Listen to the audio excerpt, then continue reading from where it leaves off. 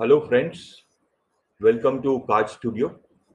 जहाँ पर हम आपके लिए जो डिफ़िकल्ट चीज़ें होती हैं, जो थोड़ी सी नंबर्स वाली चीज़ें होती है, और ओवरऑल हम कोशिश करते हैं कि सारी चीज़ों को आपके लिए इजी वे में, सिंपल और इजी वे में जो हम समझ सकें वैसे शब्दों में लेकर आने की कोशिश करते हैं। एंड जो आज आज का एपिसोड शुरू करने से पहले बस एक बार let me take this opportunity कि आपको रिमाइंड कर सकूं कि अगर आपने अभी तक ये चैनल सब्सक्राइब नहीं किया है काज स्टूडियो को, चाहे वो आप यूट्यूब पे देख रहे हों, सुन रहे हों, या स्पॉटिफाई पे या कोई और अदर प्लेटफॉर्म पे देख रहे हो, तो please do subscribe to cause studio. आपके सपोर्ट की, एनकरेजमेंट की हमें बहुत आवश्यकता है, क्योंकि यही वो चीज होती है जो हमको और भी अच्छा करने के लिए प्रोत्साहित करती है। तो आज हम बात करते हैं बॉलीवुड के बारे में, क्योंकि और उसमें ये फिल्म सिटी जो कुछ दिन पहले उत्तर प्रदेश के सीएम साहब योगी आदित्यनाथ जी ने अनाउंसमेंट किया था कि एक नई फिल्म सिटी बनाएंगे उत्तर प्रदेश में, और जो कि देश की सबसे बड़ी और अच्छी खूबसूरत फिल्म सिटी होगी। तो अभी तक उसके ऊपर तो कोई बात देखी नहीं है, उसके बाद कोई और कवरेज नहीं आई है। हो सकता है कुछ आंख से अगर छूट गया हो मेरी नजर से, लेकिन मैंने जब वो खबर सुनी थी, पढ़ी थी, तो बहुत खुशी हुई थी। बिकॉज एक बहुत बड़ी उम्मीद है, बहुत बड़ी अपॉर्चुनिटी है इस this part of the country के लिए, नॉर्दर्न इंडिया के लिए, स्पेशली उत्तर प्रदेश और इसके आसपास के इलाके के लिए। क्योंकि और इसीलिए मैं आज इस टॉपिक को छेड़ रहा हूँ फिर से कि इसके ऊपर काम काफी तेजी से होना चाहिए और इसकी बहुत जरूरत है। क्योंकि जितना अच्छा ये अगर ये काम होगा, तेजी से बढ़ेगा, तो उसके बहुत सारे फायदे हैं। सिर्फ एक फायदा नहीं है कि एक फिल्म सिटी बन गई और यहाँ पे शूटिंग शुरू हो गई, नहीं, इसके ऊपर बहुत सारा फायदा होने वाला है, और वही मैं आपको आज क्विकली डिस्कस करने वाला हूँ, आपके साथ शेयर करने वाला हूँ, ताकि जो भी अगर सरकार से जुड़े हुए लोग हैं, जो ब्यूरोक्रेसी से जुड़े हुए लोग हैं, चीफ मिनिस्टर साहब के कार्यालय से जुड़े हुए लोग हैं, अगर उनको ये बात थोड़ी समझ में आए कि मैं क्या कहने की कोशिश कर रहा हूँ। आशा उन्होंने काफी चीजों पर पॉइंट्स कर दिया हो, डिस्कस किया ही होगा, बट कुछ चीजें जो मुझे लगता है कि इसके ऊपर अगर गौर करें तो जल्दी ही उसको बनाने के लिए वो शायद थोड़ा सा कोशिश ज्यादा करेंगे। तो मैं आपको समझाता हूँ बॉलीवुड क्या है।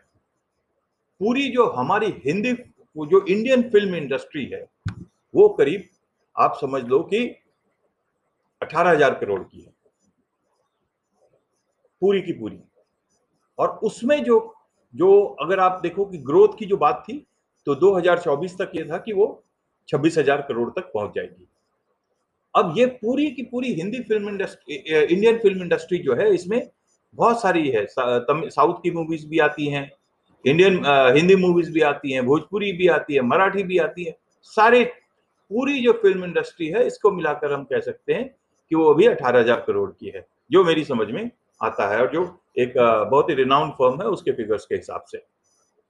अब उसमें जो हिंदी लैंग्वेज फिल्म इंडस्ट्री है, जिसको हम बॉलीवुड कहते हैं, वो सबसे बड़ा सेक्टर है इसमें। और जो रेवेन्यू आती है, जो पैसा आता है, जो मेन पैसा बॉक्स ऑफिस से, जो मूवीज के देखने से हिंदी फिल्म इंडस्ट्री को, जो कि बॉलीवुड है, वो 43% है, 43%। और तमिल और तेलुगु फिल्म्स को जो पैसा आता है बॉक्स ऑफिस से, वो देखिए 36% है। तो रीजनल मूवीज का आप देखिए, सिर्फ उसमें तमिल और तेलुगु फिल्म्स को 36% की कमाई होती है, जो कि ओवरऑल फिल्म इंडस्ट्री की होती है। 43% बॉलीवुड को, जो कि हिंदी फिल्म इंडस्ट्री है, और 36% जो तमिल और तेलुगु फिल्म इंडस्ट्रीज को है। बाकी जो है और दूसरे लोगों को, बंगाली मूवीज हो गए, मराठी, भोजपुरी, और सारी आपको उसमें मिलाकर देख लीजिए। अब मैं बात करता हूं, अगर 43% ऑफ रेवेन्यू है, तो आप समझिए कि हिंदी फिल्म इंडस्ट्री, जो बॉलीवुड है, अगर हम वो 43%, आप 8,000 करोड़ के करीब समझ सकते हैं, क्योंकि ओवरऑल 18,000 करोड़ के करीब है। तो अगर 8,000 करोड़ सालाना जो बिजनेस करती है बॉलीवुड हमारी, उसमें अगर हम सपोज 10% बिजनेस भी लेकर आ जाते हैं नॉर्दर्न इंडिया साइड से, जबकि यहाँ की मूवीज अगर प्रोड्यूस होती है, जो जहां की मैं बात कर रहा हूं, कि न्यू फिल्म सिटी की, जो फिल्म सिटी बनाने की बात हो रही है, अगर हम यहाँ के द्वारा बनाई हुई मूवीज, जो प्रीडोमिनेंटली यहाँ के बनाई हुई मूवीज है, उसमें से हम नियर फ्यूचर में नेक्स्ट 2 ईयर 3 ईयर्स में 10% भी अगर हम रेवेन्यूज क्रिएट कर लेते हैं, तो आप सोचो कि वो 800 करोड़ 1000 करोड़ के आसपास का है बिजनेस। 1000 करोड़ का अगर बिजनेस आपके नॉर्दर्न इंडिया में एक फिल्म सिटी द्वारा क्रिएट किया जा सकता है, तो एक बहुत ही बड़ी बात होगी। इसका मतलब मैं आपको समझाता हूं। इसका मतलब ये होगा कि आपके पास एक बहुत ही बड़ी इंडस्ट्री होगी, जिससे कि बहुत सारे जो लोग जो है जुड़ पाएंगे। सिर्फ रेवेन्यूज में अगर आपको 1000 करोड़ के करीब 800 प्लस जो भी है, और भी, बिकॉज आप सोचो कि तमिल और तेलुगु मूवीज की भी शूटिंग हो सकती है इधर, जो कि लोगों को और भी इतनी फैसिलिटीज इधर नहीं मिल पाती। ये बेस हो सकता है, दिल्ली नोएडा ये पूरा रीजन जो है आपका बेस हो सकता है शूट्स करने के लिए। फिर आप सोचो कि जॉब्स, अगर आप मैं गवर्नमेंट के दृष्टिकोण से देखूं, अगर उनको वो ध्यान दे रहे हो, तो इतनी जॉब्स क्रिएट होंगी, और आपकी फर्स्ट 2 ईयर्स में आप 10%, 2-3 साल में 10% रेवेन्यू देख रहे हो, बट आप सोचो कि इसके साथ कितने लोग जुड़ पाएंगे। हजारों लोगों को नौकरी मिल सकती है, और उसके बाद ये ग्रोथ भी होगा। मुंबई में वैसे भी सेचुरेशन हो रहा है, बिकॉज वहां पे रहने की भी दिक्कत है, और बहुत सारे लोग जो दूसरे रीजन से जाते हैं, अगर उनको थोड़ा सा भी काम है तो वहां पर जाकर रहना है, तो उनको वो मजबूरी नहीं होगी जाने की। भगवान के दया से वो भी फूलती फलती रहे, बहुत लोग उसमें एम्प्लॉयड हैं और रहेंगे। लेकिन अगर जॉब्स यहाँ पे एक फिल्म सिटी क्रिएट होती है सही मायने में, इन द रियल सेंस, तो उसमें जॉब्स बहुत सारी क्रिएट होगी। और जहां आप in the backdrop of Sushant Singh Rajput case, उनका जो डेथ केस के बाद कि ये बातचीत हो रही थी नेपोटिज्म की और वो सारी चीजों की, तो आप देखो एक तरह से मोनोपोलाइजेशन हो गया है बॉलीवुड का हिंदी फिल्म इंडस्ट्री के ऊपर, कि जो कुछ होगा मुंबई में ही होगा और वहीं से सब कुछ डिसाइड होगा। तो अगर एक नई फिल्म सिटी खुलती है फॉर ए चेंज, तो काफी डेमोक्रेटाइजेशन हो जाएगा इस बात का, कि बहुत सारी चीजें इधर भी होने लगेंगी। तो सिर्फ एक नहीं है कि सिर्फ बॉलीवुड में ही सब कुछ होगा, सिर्फ मुंबई में ही होगा सब कुछ, और इसके देख देख कर और भी नई फिल्म सिटीज दूसरी जगह पे भी खुल सकती हैं, जो कि हिंदी फिल्म इंडस्ट्री के ऊपर होगी। अगर मतलब आप सोचिए कि अगर किसी को एक हिंदी फिल्म बनानी है, तो उसको जाकर मुंबई में बैठने की जरूरत नहीं होगी, वो यूपी में भी बैठ के कर सकता है, नोएडा में। और अगर फ्यूचर में, यू नेवर नो, अगर हम सोचे कि पटना में कोई फिल्म सिटी आ जाती है, तो वहां पर भी जो लोग हैं प्रोड्यूस कर सकते हैं, और एक्टर्स जो भी हैं वो कहीं से भी ट्रैवल करके वहां पे आ सकते हैं, कनेक्टिविटी है। तो इससे क्या होगा कि काफी डेमोक्रेटाइजेशन हो सकता है, और इसकी शुरुआत जो है ये फिल्म सिटी कर सकती है यूपी की नोएडा और जहां पे भी आसपास ये बनती है।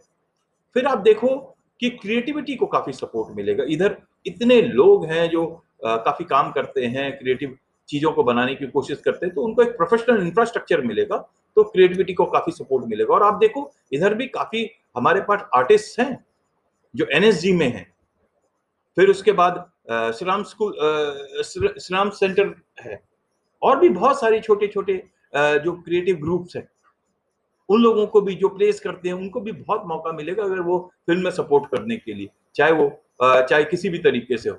नहीं तो उनके लिए भी बहुत मुश्किल हो जाता है कि साथ में आप ये भी करिए, यहाँ पे काम भी कर रहते यहाँ पे हैं, लेकिन आप अगर ड्रामा से जुड़े हुए हैं, तो आप अगर ये सब छोड़कर आप मुंबई जा नहीं सकते, और अगर गए भी तो आपको फिर रहना पड़ेगा, पैसे खर्च करने पड़ेंगे, जो कि हर किसी के बस की बात नहीं होती। फिर आप देखो कि इसके साथ एसोसिएटेड कितनी इंडस्ट्रीज हैं जिनको बढ़ावा मिलेगा। टूरिज्म, मतलब काफी लोग दिल्ली आते हैं, दिल्ली देश की राजधानी है, नोएडा उसके साथ बिल्कुल सटा हुआ है, तो काफी लोग जब दिल्ली आएंगे तो आपका टूरिज्म के मैप में हो जाएगा ये फिल्म सिटी, और कोई ना कोई फिल्म की शूटिंग होती रहेगी, आपका अच्छा इंफ्रास्ट्रक्चर रहेगा, तो लोग जाकर देखना पसंद करेंगे, लोगों से मिलना शुरू कर सकते हैं। ऐसा नहीं है कि एक टॉप स्टार जो है वो सिर्फ बॉलीवुड में या मुंबई में ही शूटिंग करेगा। अगर अगर उसके प्रोड्यूसर्स और उसके डायरेक्टर्स जो जो है वो यहाँ पे आके शूट कर रहे हैं, तो वो यहाँ पे भी आएंगे।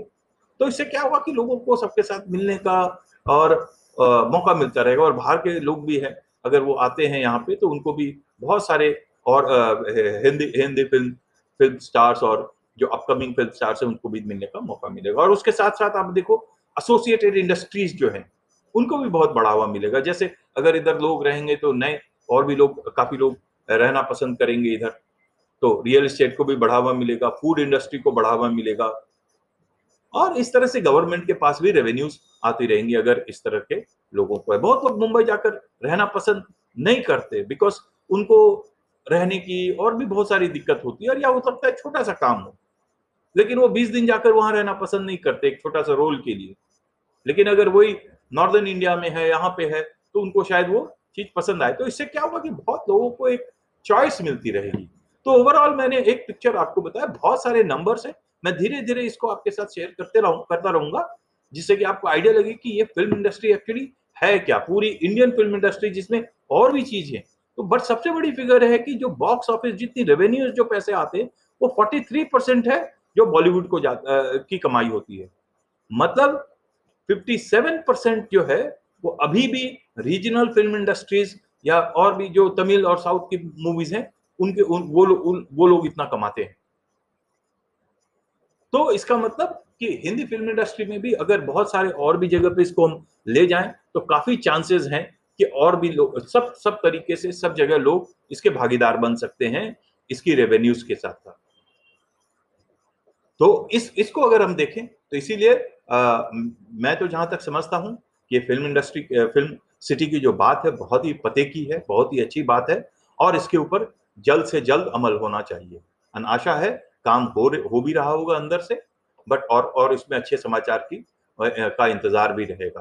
तो आशा है अभी योगी जी के नेक्स्ट इलेक्शंस का समय है, अभी थोड़ा टाइम है, उसके पहले ही अगर इसको वो पुश कर पाए, काफी मजबूत चीफ मिनिस्टर साहब हैं हमारे, और अगर वो पुश कर पाए तो ये बहुत ही अच्छी चीज हो सकती है।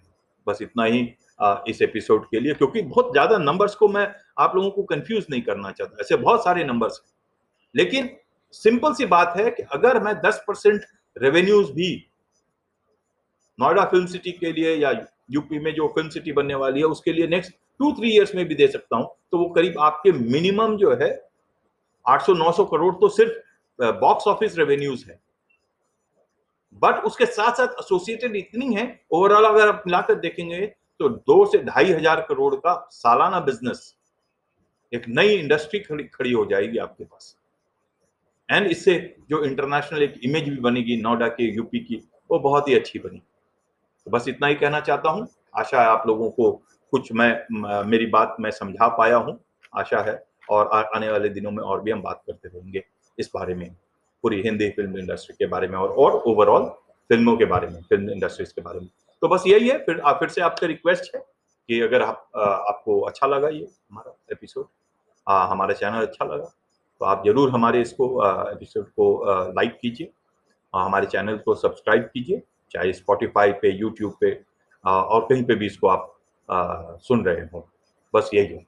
Have a good day. Thank you very much.